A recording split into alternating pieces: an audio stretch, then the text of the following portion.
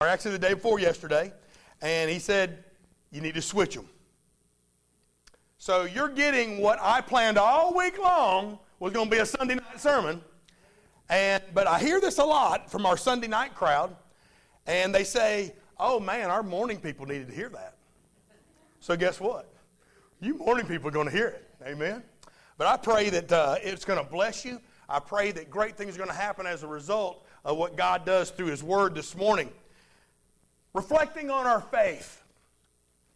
Whenever you reflect on your faith, there's one very important question that you need answered. And that question that you need the answer to is this: do I have a life-changing faith?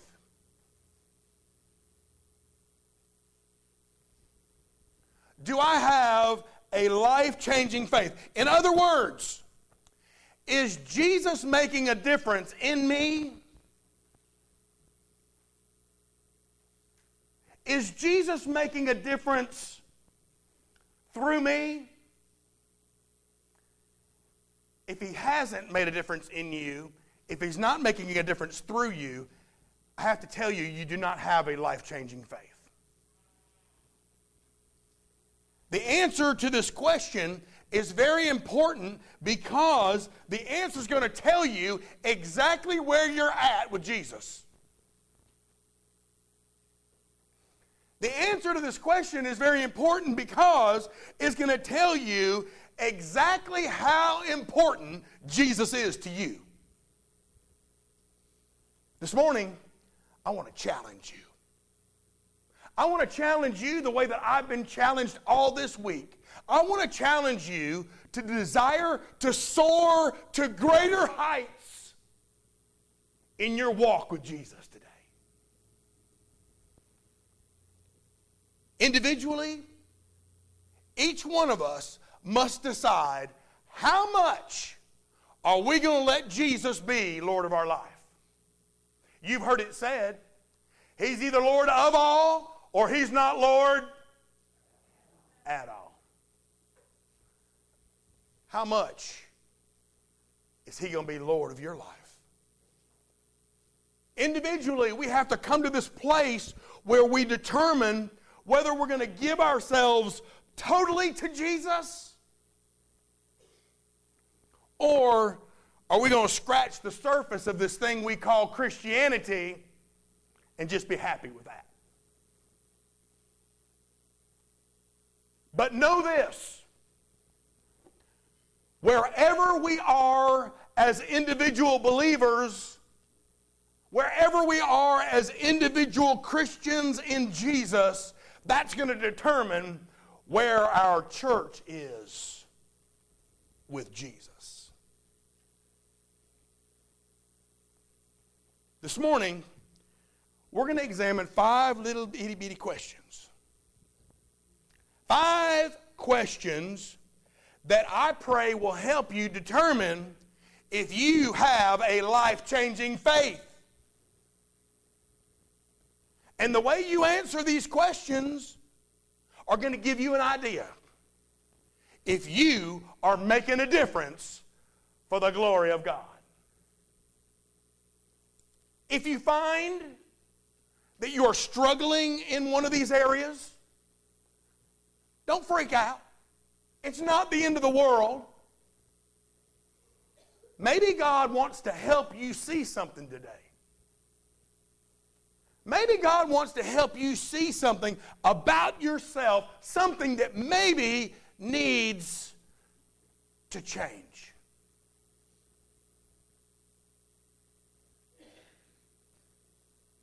My prayer is that you allow the Word of God to do its incredible work in your life. On page 1045, in the Bibles in front of you, in Colossians chapter 1, I'd love for you to follow along with me as I share Paul's letter to the Colossian church.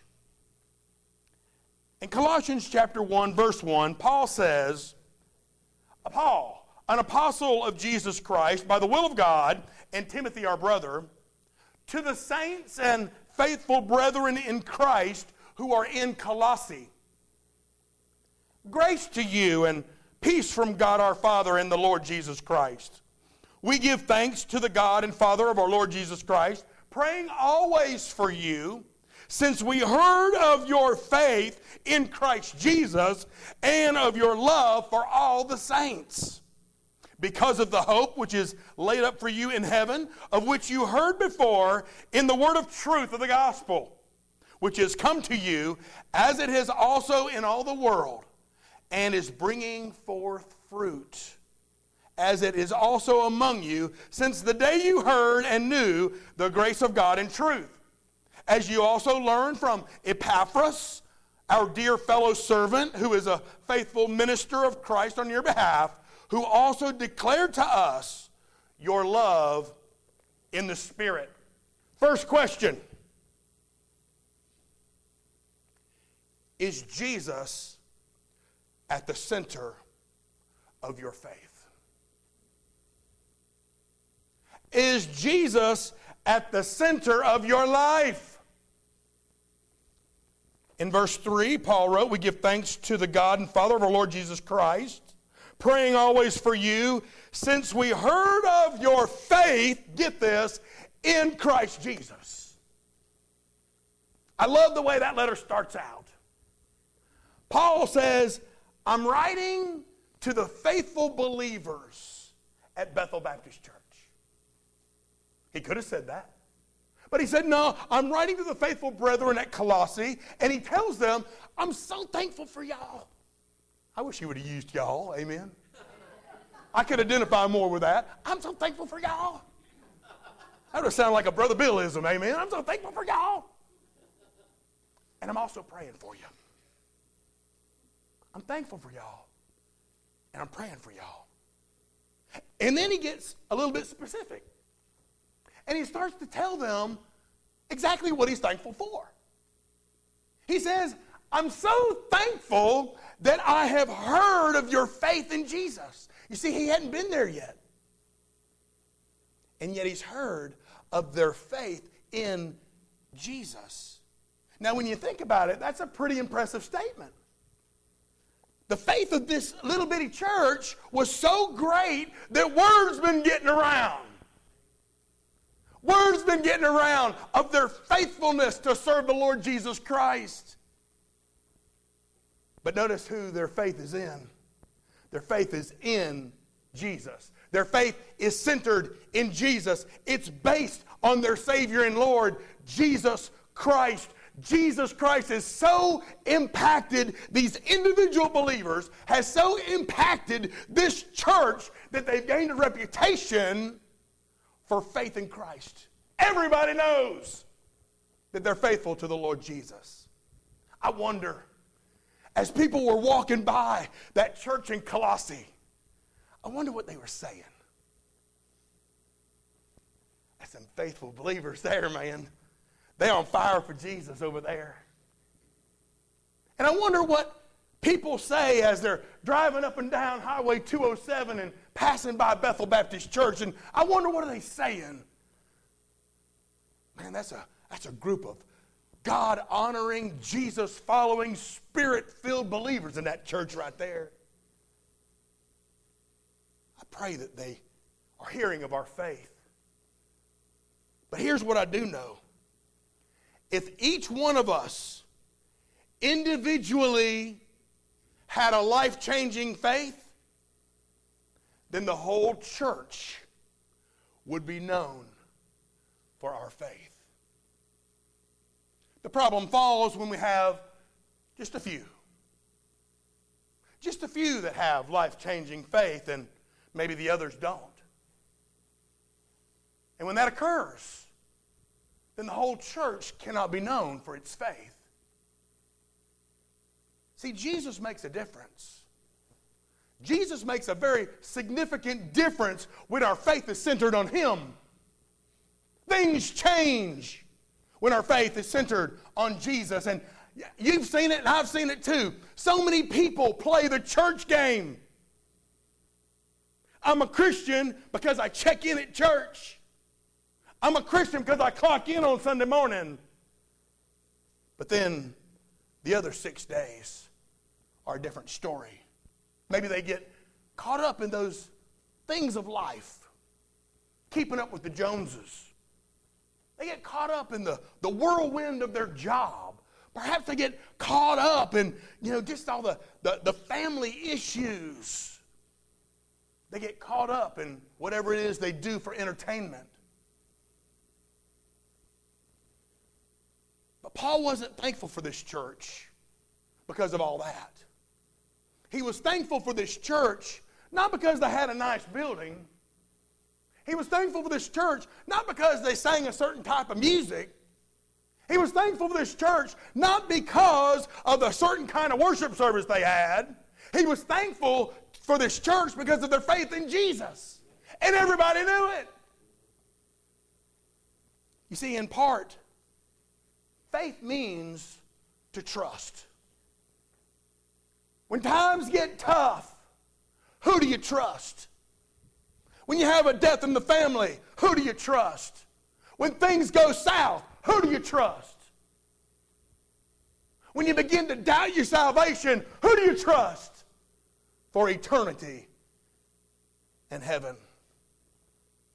Who do you turn to in times of trouble? Who do you give the glory to when things are going great? The way you answer those questions tells you exactly where your faith is centered. If Jesus is the center of your faith, then your life will be different. It'll be different than the world. I pray that our church is known for its faith in Jesus. But it ain't never going to happen unless 2 other things happen. Number 1, unless our faith becomes evident in our individual lives. Number 1.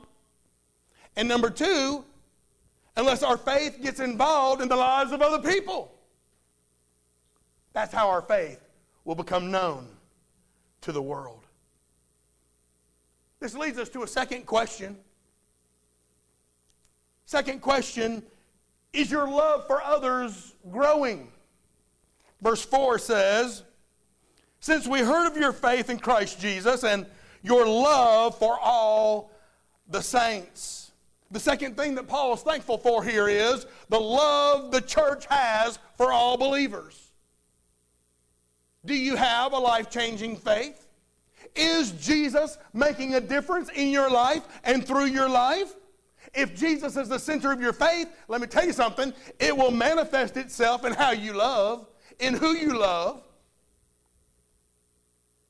It'll be evident by the love you have for people in general. Do you love people? Let me just tell you, if you don't love people, you're probably in the wrong business. Because Christianity is all about loving people. So how do you treat fellow believers? With sarcasm? Like a smart aleck? Do you treat them with indifference? Do you treat them with jealousy? Can I tell you that if you cannot love the most unlovely of us, amen? Can I get an amen?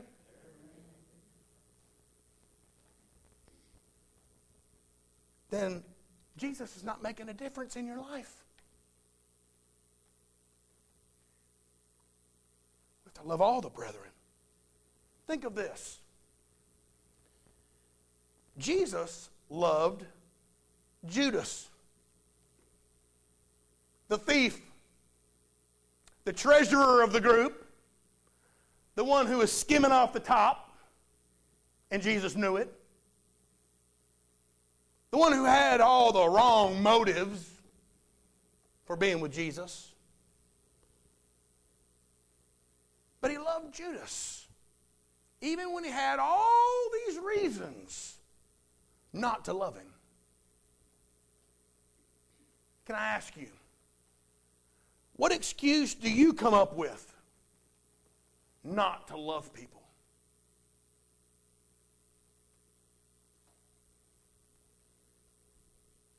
I mean, can we really ask lost people to come in here and love people that we don't love? If Jesus is making a difference in your life, it will show.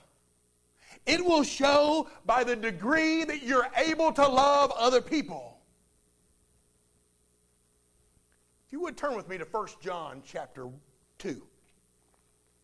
You guys don't look like you believe me. So we'll let the Word of God do the convicting.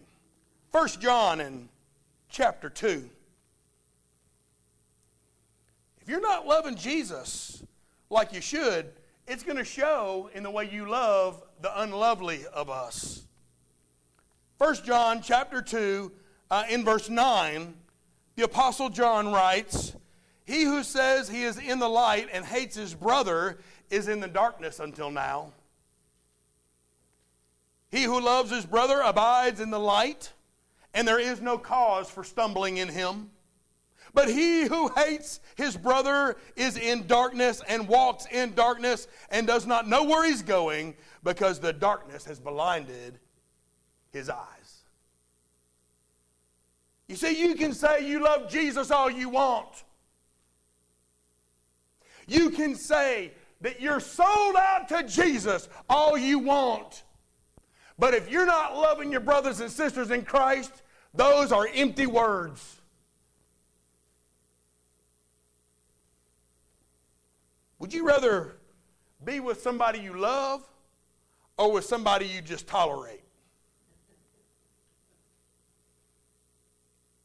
Don't answer that question. Can I tell you, I love being a part of this Bethel family. And I think that the main reason why I love being a part of this Bethel family is because of the great love I feel from you.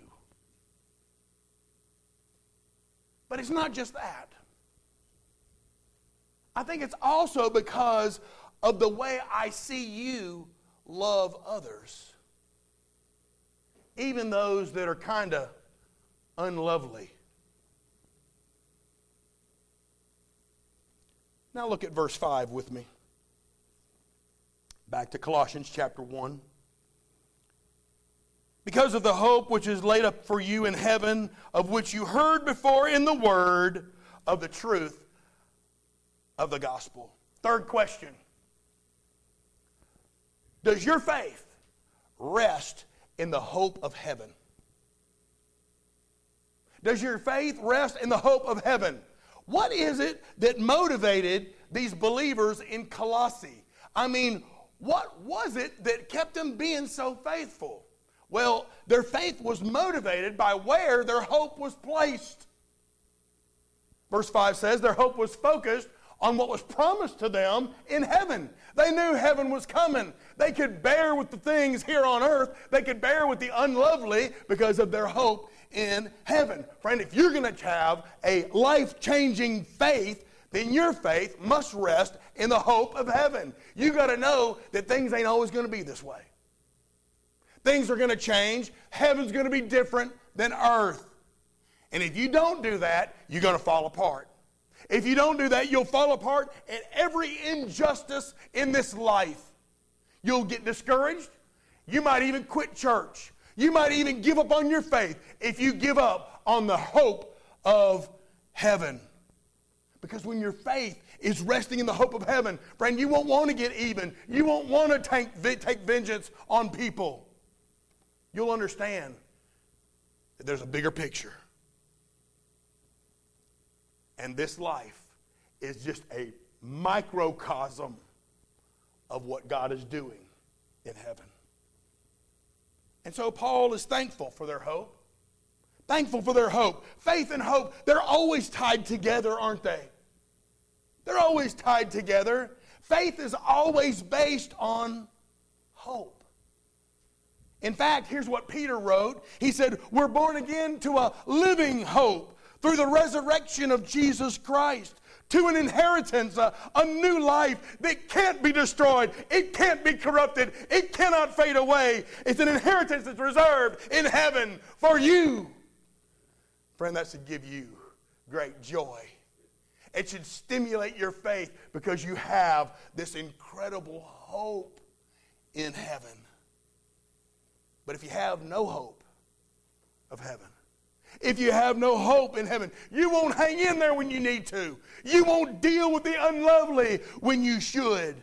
The things of this world are going to look a little bit too attractive for you, and you won't be able to bear that temptation if your hope doesn't rest in heaven. Now, I know that this whole concept of heaven is kind of contrary to what we're taught in this world. We want what we want, and we want it now. Amen?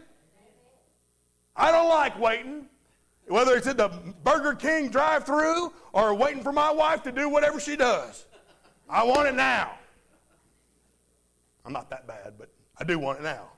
But Christians have a different perspective. Christians look at things a little bit differently. The Christian, the life-changing, faithful Christian, is willing to forsake this present glory, is willing to forsake this present comfort, is willing to forsake the present satisfaction of this world for the future glory that is going to be mine in Jesus. In other words, it contrasts the buy now, pay later mentality of Christmas these days. You want to give your kids a nice Christmas? Pull out the plastic, baby. Right? Buy it now, pay it later. That's the mentality. That's what the commercials say. And you can pay that, you can get this now. You don't have to wait anymore. But the Christian is willing to pay now to receive it later. Do you have that Christian perspective? Do you have that Christian mentality where you're willing to pay now, knowing you're going to receive it later? And what is it that makes a Christian so willing to make that kind of sacrifice? Hope. Hope based on faith that the future holds something far better than the present could ever give. The future's bright. So bright.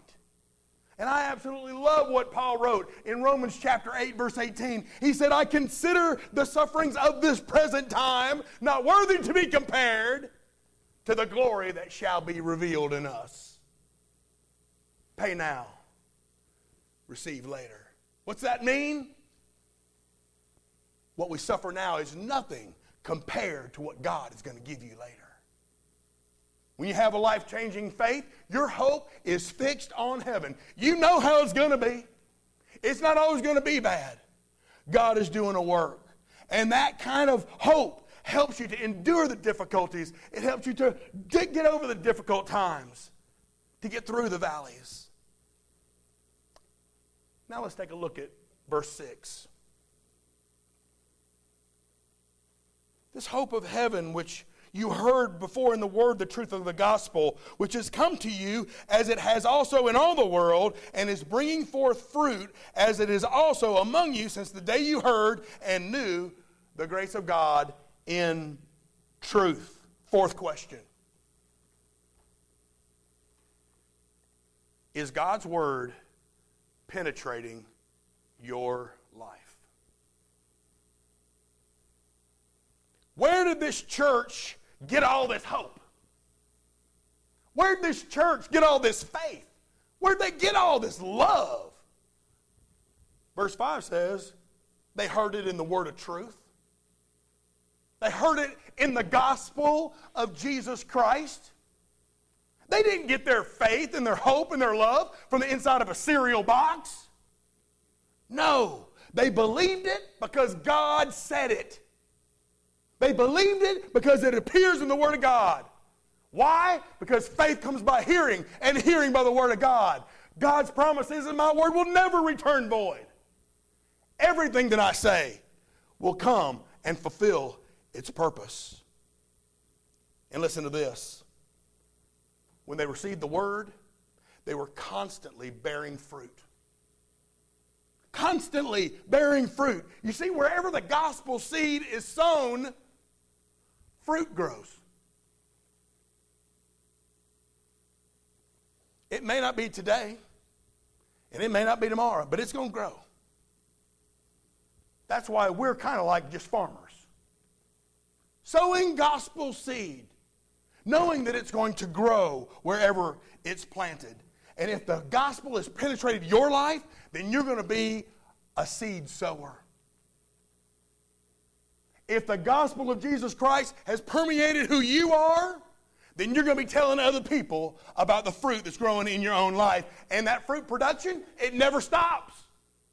It never stops. You don't get to retire from being a fruit planter. That fruit production never stops. When Jesus has truly made a difference in someone's life, they will produce fruit in every season of their life.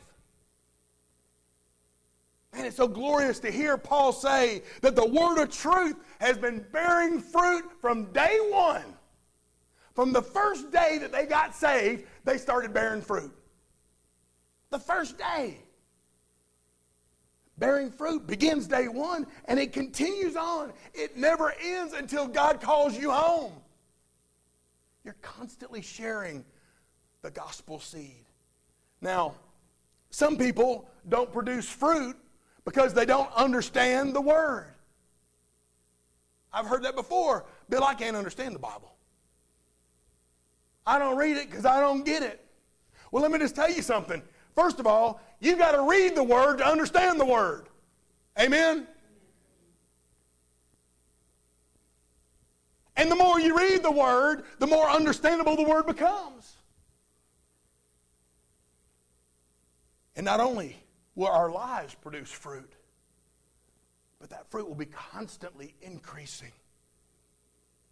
So maybe you are producing fruit. But you know, and I know, and more importantly, God knows that you could and you should be producing lots more fruit. Are you staying in the Word? The Word of truth produces fruit. The spiritual growth of individuals leads to new converts in Christ. You just can't help it. The more time you spend in the Word, the more you begin to understand the Word, the more you're going to want other people to hear it. It's how the early church did it, and it's how we're supposed to do it. So I pray you're spending time in the Word. We don't need some fancy program to grow. We just need Jesus to make a difference in every one of us. In every one of us. All we need is a life-changing faith in the individuals for this church to become on fire. You see, part of the reason that the church stops growing is because individuals within the church have stopped growing.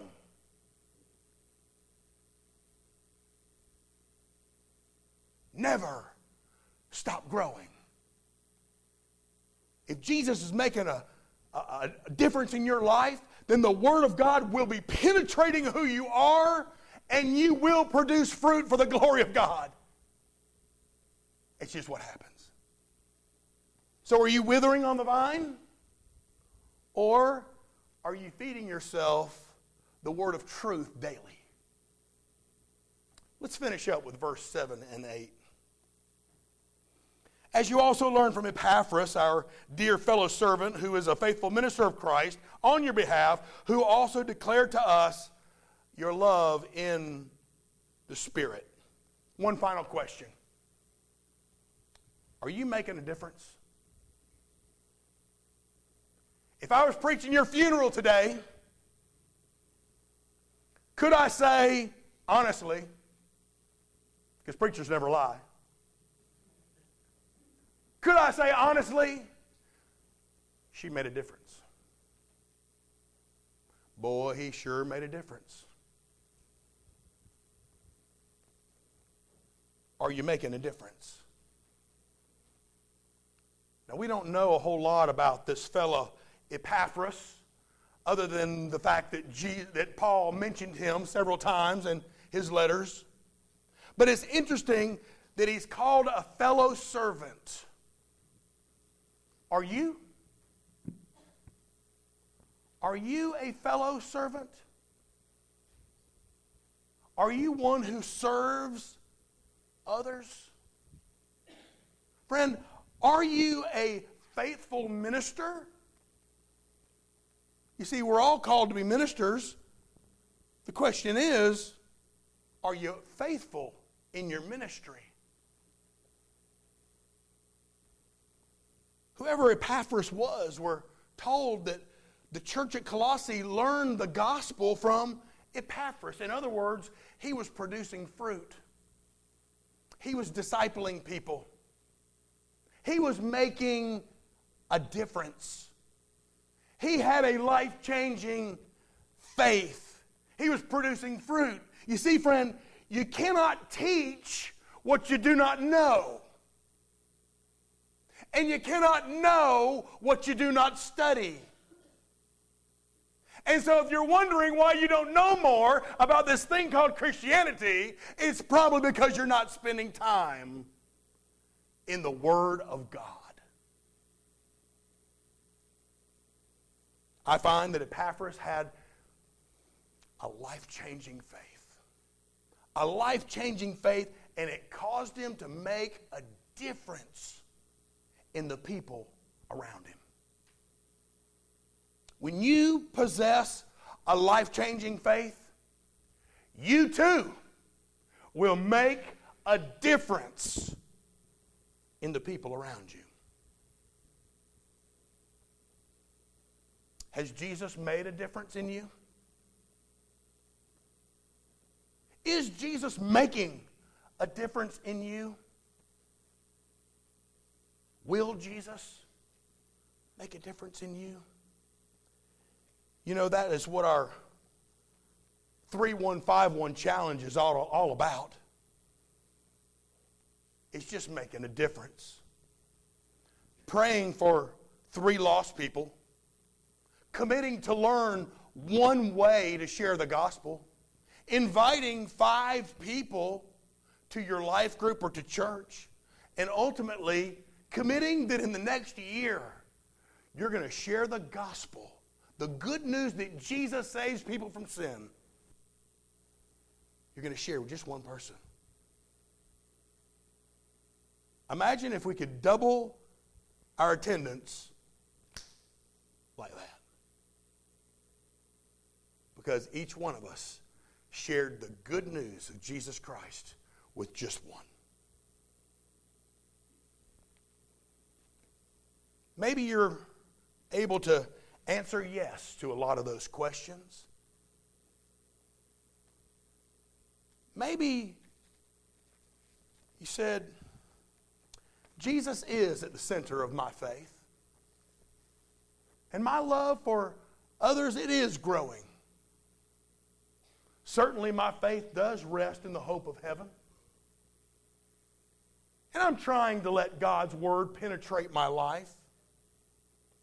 But you get to that last one. And you realize that's where the rubber hits the road. And you say to yourself, am I allowing what God is doing in me to make a difference for others? Friends, these questions are for you and God to answer.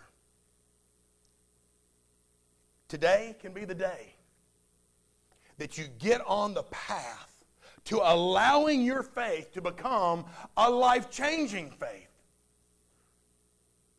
not an empty faith. And you know, it all begins when you realize I'm lost. I've got this sin problem that I haven't dealt with. I got this sin cancer, and I haven't taken the first treatment. And I realize that Jesus is the cure. The first step is that we give our lives to the great physician who provides us the cure for that cancer. If you haven't taken that step, friend, you can never have a life-changing faith. But maybe you have. You've accepted the cure from the great physician. And maybe you say, you know, I've been saved for years, but I hadn't been making a difference. I want you to know that today is the day where you can place Jesus on the throne of your life and recommit your life to having a life-changing difference in the life of other people. Do you have a life-changing faith? God's desire is that your faith change lives. Let me pray for you. Father God, thank you for loving us like you do, and Father, for doing the miraculous, wonderful work that you do in our lives. Father, I know I can speak for my brothers and sisters in Christ. They want their faith to be life-changing. Lord, they want to make a difference in their sphere of influence. So, Lord, all that's left is for us to surrender. All that's left is for us to submit and say, yes, Lord, my life is yours to do with as you please. For we realize that you died for all, that those who live would no longer live for themselves, but for him who died and rose again. Lord, whatever the decision that needs to be made this morning, our prayer is that you would give that person enough faith to ask for it. We love you and praise you in Jesus' name. And all God's people said, Amen. Amen. Let's all stand.